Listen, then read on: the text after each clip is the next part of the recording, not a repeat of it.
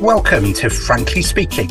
This is a new podcast on responsible business by Frank Bold, the European public interest law firm. I'm Richard Howitt, and after years of debating responsible business issues inside the European Parliament, I'm hosting our discussions on the latest political, legal, and business developments in the field of corporate sustainability, business, and human rights.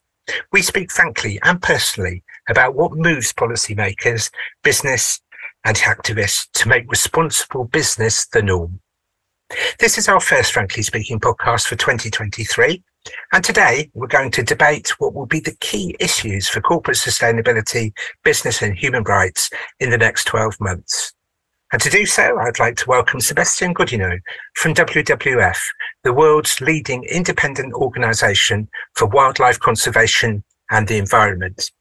Sebastien is Chief Economist at WWF European Policy Office and head of the organisation's Sustainable Finance Unit. As well as being a close collaborator to Frank Bold, Sebastien was one of a number of environmental representatives who recently walked out as advisor to the EU Sustainable Finance Platform, of which I'm sure we'll hear more. However, let me start by wishing you, Sebastien, and all our listeners a very happy new year. And we're going to take it in turns to suggest what will be the key issues and developments on sustainability, business and human rights. Sebastien, where would you like to start? Thank you, Richard. There are several issues I'd like to raise for this year, 2023. And let me start with the first one, which is about disclosure framework at EU level for corporate sustainability reporting. There has already been much work on this issue in the EU the last years, but it's still not finished. And I will raise three concrete issues to finish the work properly. The first one is to set up a standard for companies to report meaningfully and precisely on their sustainability issues. And the second one is to ensure consistency across the different EU regulations on corporate sustainability disclosure, because there are a few inconsistencies. And the third one is to complete the gaps in terms of scope across the different EU regulations to report on corporate sustainability issues. There are a few gaps, loopholes. For example, investors are required to report some sustainability information on funds, but not on bonds, while bonds are really a mainstream financial instrument in the EU market. So that this kind of gaps needs to be solved. And that's, I think, if we improve this in 2023, it will mean meaningful steps forward for corporate sustainability disclosure. Indeed, it will be. And as we heard in our podcast before Christmas with Philip Greger, the Europeans reporting sustainability standards are at a crucial moment. They've been produced by the Project Task Force at EFRAG, and they're with the European Commission, and we're likely to see them by May. The companies are already beginning to be collecting information for their first reports under the Corporate Sustainability Reporting Directive. So it's very much a year of implementation as far as the European-based companies are concerned. At the global stage, the ISSB, International Sustainability Standards Board, their climate and general requirement standards are nearly there.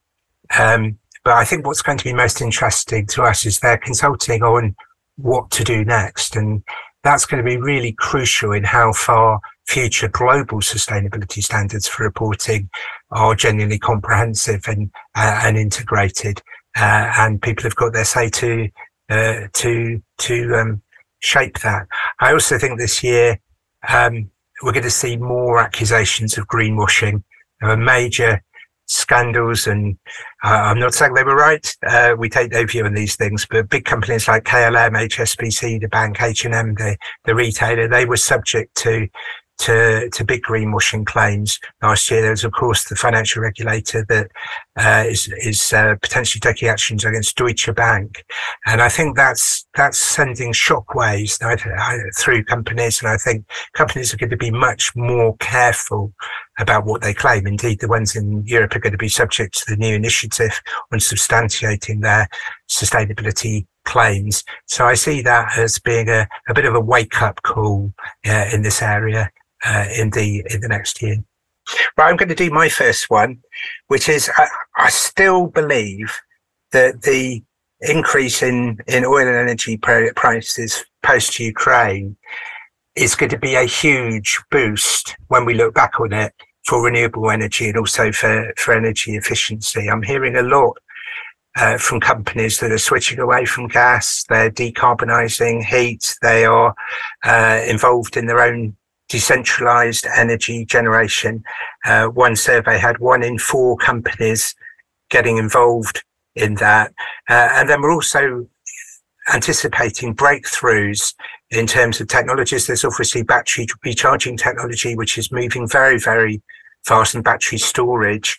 But also, did you see India, this very recent announcement of putting big money into green hydrogen development? And if green hydrogen was really we got to a breakthrough as an energy source, that was going to make a major difference. So although people are rightly worried about the short-term return back to fossil fuels in the light of what's happened in terms of Russian supplies, I still think 2023 will be the year for renewable energy and for energy efficiency. What do you say? I think you're right, and I strongly hope so. I mean, we're really strongly calling for the same. There's one problem right now, which is with the return of inflation and some bottlenecks in supply chains. This is a problem for renewables and for energy efficiency, because you need to have insulation materials, for example, for buildings renovation. And prices have increased now for renewable materials, let's say by 10-20% because of inflation. However, this needs to be compared with the increase of energy prices, according to the International Energy Agency. Last year, at global level, something like plus 100% of oil prices, plus 400% of coal prices, plus up to 1,000% of gas prices within Europe in particular. So that means, in relative terms, energy efficiency and renewables have never been most cost-effective and most competitive than today, again, according to the International Energy Agency. So indeed, market-wise, it is very sensible to boost them like never before, because we have this economic argument, in addition to the other arguments in terms of climate mitigation, in terms of improving the energy independence of Europe and breaking geopolitical links with Russia and other dictators, etc. Because Russia is the biggest main problem in terms of fossil fuel suppliers, but that's not the only fossil fuel supplier that has some human rights and environmental issues. However, there's one problem with EU policymakers, including some European governments, which are panicking because of risks of energy in the energy supply in Europe, and which are going back to potentially, or I mean more or less, to fossil fuel subsidies for gas infrastructures, especially LNG terminals, new terminals, especially in Germany, which is totally counterproductive. It's really the worst possible moment to get back to fossil fuel subsidies. Well, we agree on that. So let's move to your second major issue, Sebastien. Yes, I mentioned corporate reporting as the first issue. The second issue is let's now go beyond corporate reporting. As W. Hammer's disclosure is only a means, transparency is only a means to an end. And we think it's now time in markets to go beyond more disclosure and towards alignment of corporate business models and financial portfolios for financial institutions, alignment with publicly agreed policy goals like the Paris Climate Agreement, or much more recently, last December, the Kunming-Montreal Agreement on biodiversity. We think companies now need to set targets and implementing transition plans at a more granular level to explain how they will become consistent, they will become aligned with such policy goals. And that's really critical for us. Fortunately, we have major opportunities right now in the EU policy agenda with different regulations and directives potentially requiring companies to do this, to set climate and sustainability targets and set up transition plans as well in the next few years. I think in terms of going beyond disclosure, which is the point you're rightly making, what I'm looking forward to in 2023 at the European level is that corporate sustainability due diligence directive being agreed. Because of the European elections in 2024, it's got to happen this year. I expect it to happen. There's some important issues still to be sorted out, particularly whether it's the whole value chain upstream as well as downstream, whether it actually applies to finance or not, where there's a very hot debate going on. But in the end, it is about going beyond disclosure. It's about companies disclosing, yes, but on what they're doing to really search into their supply chain, to know who their suppliers are, to be working with their suppliers on social and environmental goals. And I'm optimistic that directive will be agreed this year and it's being watched around the world. Actually, it's the next step, and I see that as happening this year. Do you think that will go over the line? Yes. Well, thank you. I think we need to make this directive a game changer, indeed, so that we make sure companies. I mean, we're moving from an obligation for companies to report to an obligation for companies to do. Because one big loophole that some people don't realize with the obligation to report is that it's not only an obligation to report, not an obligation to do something, which means if the company has already set a voluntary target, for example, on climate change, it is required by the law to disclose it. However, if this company has not set any climate target yet, then it has no obligation to set the target in the first place in order to disclose it. You mentioned the Climate Science-Based Target Initiative. And interestingly, another one is coming very soon, which is called the Science-Based Target Network, that we will develop methodologies for nature, land, biodiversity, water, etc. So completing what has already been launched for climate change. Well, you mentioned nature, and that's going to be my own second major prediction or theme for the year. I think you've described the fact that we had the Montreal Agreement on biodiversity, COP15, just at the end of the year. But an international agreement like that is only as good as then what happens next in implementing it. And this year, I think companies as well as governments are going to be searching even more closely on what they can and must do in terms of biodiversity. 1/3 of climate mitigation is through nature-based solutions. So we can't do what we want on climate if we don't do it on nature as well. I've got high hopes for the task force for nature-related financial disclosure. People remember the old TCFD, climate-related financial disclosure, was the biggest game changer I can remember in terms of sustainable finance. And I think that the TNFD, which the next version of which we expect in March and we expect to be agreed this year, turning these big challenges of nature into financial issues for companies so that they can understand them, but more importantly, act on them. Do not just report. Couldn't agree with you more.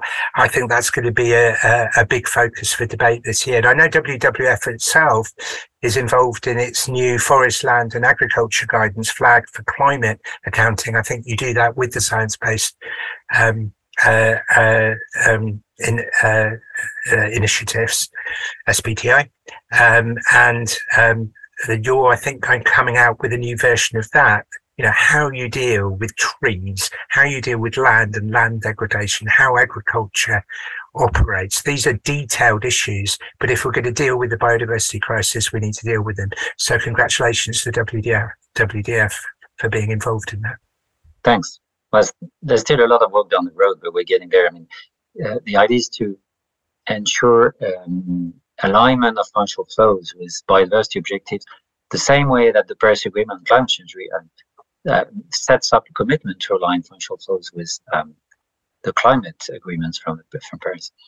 Okay, let's come on to your third area. It's the time for the taxonomy. Tell us the story of why you had to walk out. But a taxonomy, just for again all our listeners, it's a classification system so that we know whether an investment is really environmental or not.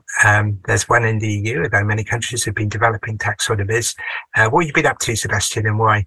Yeah, the taxonomy is a tricky issue. It was much debated last and this year. There's a global taxomania. Globally, there are something like up to 40 geographies developing their own taxonomies. So at global level, there's a big issue of common ground taxonomies. Ideally, we should have ultimately only one, but that sounds, not feasible as of today.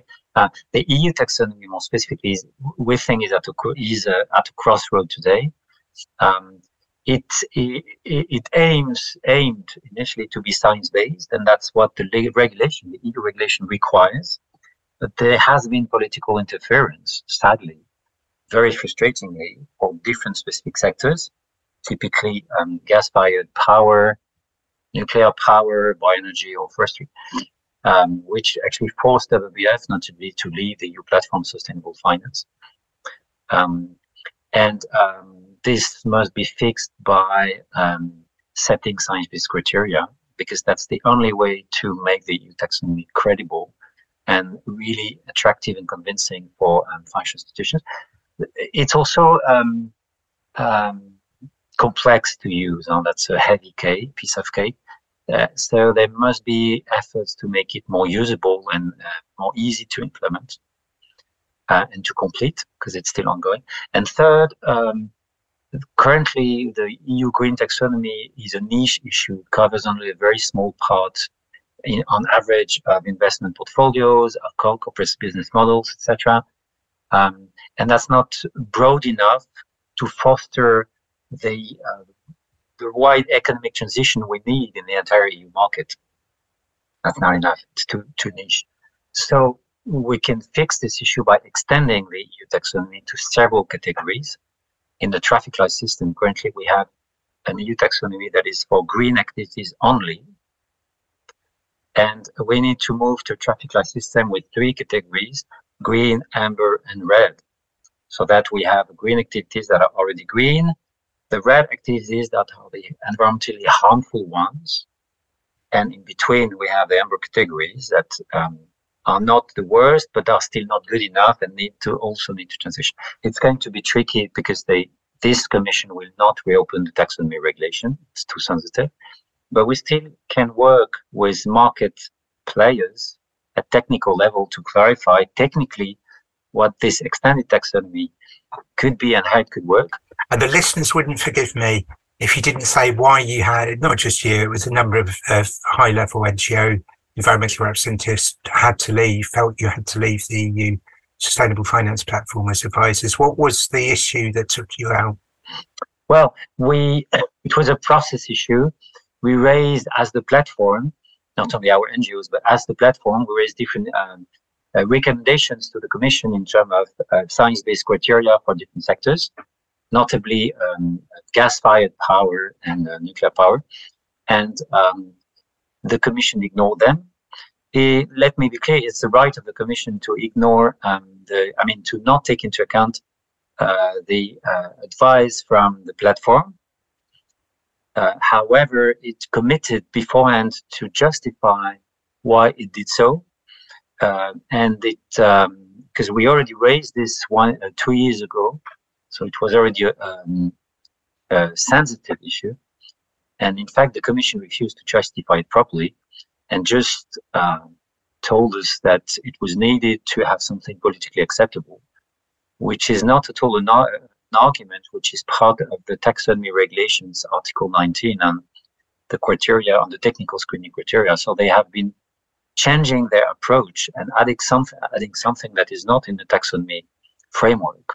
This is actually my next prediction. My third prediction for 2023 is also on the intersection between politics and sustainability, because geopolitics really does make a difference. Now, in the case that you mentioned, politics got in the way of the science, but sometimes political change can can also advance the science. And I'm thinking of the last year of the Australian elections that led to a major new climate commitments from the new government in Australia, and also in Brazil, where, of course, the destruction of the Amazon has been a huge problem under the previous president. And now there are pledges. We'll see if they're realised from the new president in Brazil.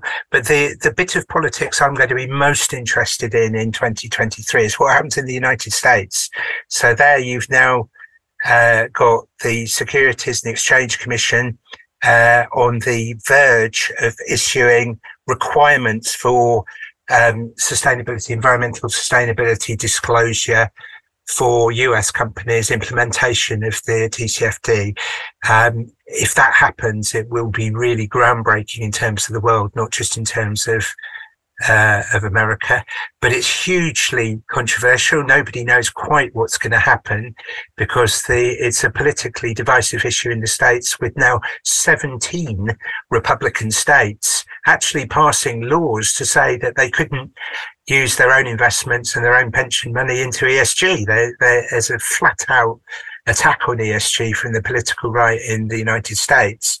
And now the Republicans have got control of the House of Representatives. They're going to have hearings about ESG. And so you're going to see frontline, very visible discussions about corporate sustainability from both sides of the argument. In the end, I think that the focus on ESG will help, because it will get people to think about it, and it will get people to ask searching questions, whether it's on the political left or the political right, about what is genuinely ESG, environmental, social and governance. But there's no doubt that there's going to be some very high profile debates about this in 2023, not least in America. I don't know what you think the outcome's going to be there.